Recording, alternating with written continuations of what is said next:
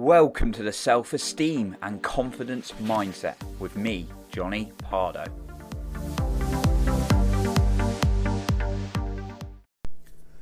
Do you want to improve your self-confidence? Well, today I'm going to share 3 misconceptions that you need to avoid in order to boost your confidence. Welcome back to the Self-Esteem and Confidence Mindset podcast, and thank you for being here to work on your own life. And make sure you stay until the end, because I have an additional point for you then as well. Now, when I was younger, I had certain beliefs about confidence when I perceived people and just observed people. I've always been a bit of an observer of people and interested in how people work differently and how psychology worked. Yet it wasn't until the last 2-3 years when I really started studying and applying it, when I really started to understand self-confidence, self-esteem, and what really brings us to our best and our best productive selves and feeling on top of ourselves. And I used to think certain things like just people were just naturally confident and other people weren't, which is absolute BS, to be totally honest. It's how you train it, and from our experiences and beliefs. You're not just born into it, it's how you train yourself, and that gives you responsibility and ownership on bringing up your confidence. I used to believe I was like, yeah, I'm just not a confident person, I'm not going to do that well in life. That was how I identified. And I used to have beliefs like, some people just don't have fear, which is another ridiculous one. And we're going to go into the 3 of the main ones I wanted to tackle in a minute. And these kind of beliefs I had in my head just held me back. And beliefs are what hold us back. If we believe something about ourselves, other people, the world, these are going to limit us to be able to move forward. So most of us look at other people and compare ourselves and don't really understand their stories, their circumstances, how much they've gone through to perhaps develop that confidence, what they've done to actually build up their progress in life. Most of us are comparing ourselves and going, I'm not that great. And pretty much everyone, I'd say everyone I've met has had some degree of negative self-talk in their life. Even people doing really well right now, and you see them on the outside as a successful businessman or successful in their career, successful businesswoman, successful woman at work, successful man at work. You can perceive them, and actually they've got levels of self-doubt within themselves. And that's coming across many, many people, and I'm very keen to look at that.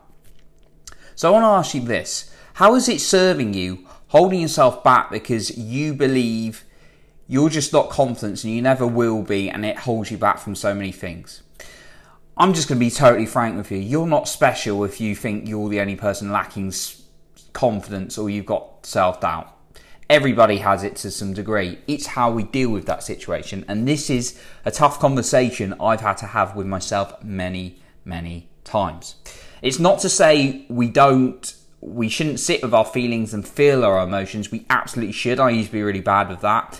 I'm saying that in order to become more confident, you have to do confidence. And that doesn't get solved through thinking. So let's go into 3 very common misconceptions. And not only misconceptions, what I suggest you do for all 3 of these, and my guidance for what's worked for me and I've seen work for others. The first one is the misconception, I've touched on a couple of these already, but I'm going to go through this, is confident people just have no fear. Absolute rubbish, absolute garbage, right? I'm just going to put that out there. Everybody on the planet has fear to some degree. Now, there's a great quote that I came across once, and it's this: there are no fearless people. There's nobody with no fear. There are just people who fear less.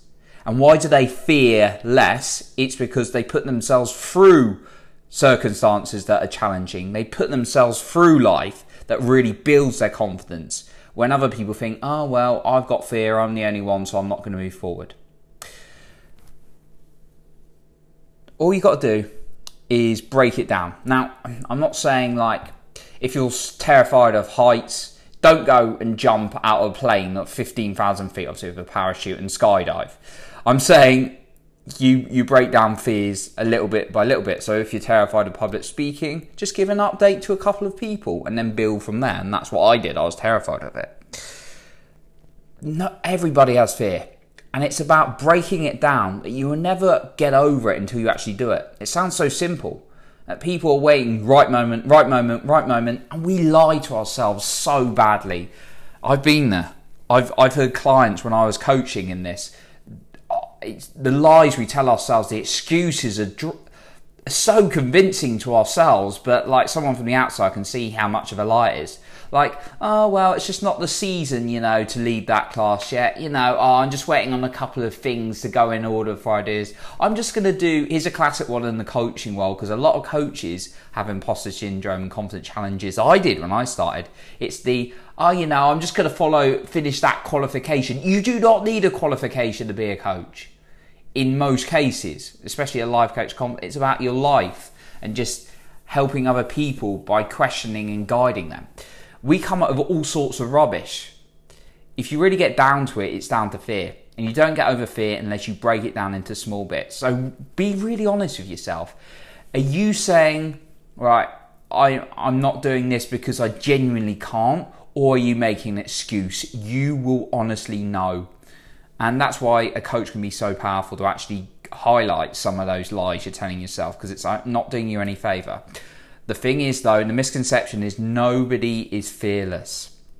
There are people who just fear less. So that's the first one, and it's about breaking it down and being honest that it's fear, and then break it down. The second one is confidence in general. This is one that really gets me. Like, that person's confident in everything. Nobody is confident in everything. Confidence is a trust in yourself. Now, I'm going to do an example. I am very confident of podcasting. Why? Because I do it every single week, and I make 5 episodes a week currently. The more and something I'm not confident in, something like singing. I cannot sing. I don't practice it, and I've not got any talent. We just sometimes have to face the truth. We just not got a talent in a certain thing, and I'm okay with that because that's not something I'm pursuing. I'm not confident in singing, and that's fine. People are like, there are certain people who are confident in everything. You cannot be confident in everything because you can't be competent in everything. Confidence comes from competence a lot, and it also comes from self-talk. So make sure you practice. If you want to be good at something, you practice it more and more, and you get confident in it. And I'm gonna have to be honest on this point. There are certain things that some of us just aren't cut out for. Like, let's use an example. If you're 90 years old and you want to run 100 meters under 10 seconds, no amount of you can do it is going to do it. There comes a point where physically it's just not possible. There are some things some of us can't do, and only you will know that. Okay? Honestly, and just you need to tell if it's lying to yourself or that you're just genuinely not. So more you practice something you've got potential to be good at, the more confident you're going to become at it. The third point is you will get to a point when there's no self-doubt. Wrong. Self-doubt is so, I've seen it in celebrities admitting it, famous people. I've seen some of my heroes admit it, like, do you know what? I get this self-doubt even on stage a little bit now. And these people have done it like 20 times. So you can never get to a point when there's no self-doubt. Instead, what you need to do is recognize that voice is popping up and then speak to it gently and then start praising yourself more. So those are the 3 misconceptions I want to cover and what you can do about them. 1, everybody has fear. It's about recognizing it's fear and getting through the excuses and break it down so you do it bit by bit. The second one is confidence is not a general thing. It's specific to what you're looking at, and the more you practice something that realistically you could be good at, the more competent you're going to become in it. And I want to be, when I say realistic, I want you to be ambitious. I want you to be realistic. I've seen though, and I've seen this in myself, like I tried to run, and I used 100 meters earlier, I tried to run the 100 meters in I was aiming to hit 10 seconds. My body is just not designed to run even under 11 seconds, okay, in the 100 meters. And there's a point where you have to be realistic with yourself because it's just going to keep hurting you. Yet you need to be ambitious at the same time and know what you can achieve. And the more you practice something you can achieve, the more confident you're going to become, and therefore confident. And make sure you blend that with self-talk. And then the third one is you're always going to get that little bit of self-doubt, especially when you come out of the comfort zone and do things more uncomfortable. If you're wondering why you're getting more self-doubt, it's probably a good sign in a way because you are moving up in life. Not always, but when you're moving up in life or changes are happening, self-doubt comes in because that voice is playing up. Okay, so those are the 3 points, and I want you to take one of these away and take action on it. If you stay in your head, you're not going to progress. So make sure you take action on at least one of these things. Write down something that you can take action on. And then my bonus point as well is actually look back at where you gained confidence in your life when you might not have had it before. What did you do? Did you do something over and over again? And what was the belief you created? I can do this. Maybe your belief before was, I can't do this. An example might be driving a car. Most people start off before driving cars, unless they've had like practice on a farm or something like that, being like, oh, I can't do this and never drive. I remember thinking that I'm never going to be able to drive. Maybe I have to pay for taxis for the rest of my life or something like that, which would be expensive. But now I don't actually have a car, so that's probably not the best example. I've got a driving license and I can comfortably get in a car and drive. The last time I drove a couple of years ago, I could just drive like really comfortably, not too comfortably because obviously you want to be paying attention. Yet it's a point I never thought I'd have confidence in. A lot like playing football. I used to think I'd never get good at this, and then I managed to get player of the season multiple times. So look at situations when you gain confidence. What did you do and what were the beliefs you created from what they used to be? Because you can use that success formula in something you want to work on now. So that's what I've got for you today. Thank you so much for listening and working on you and therefore impacting on other people as well by being the best version of you.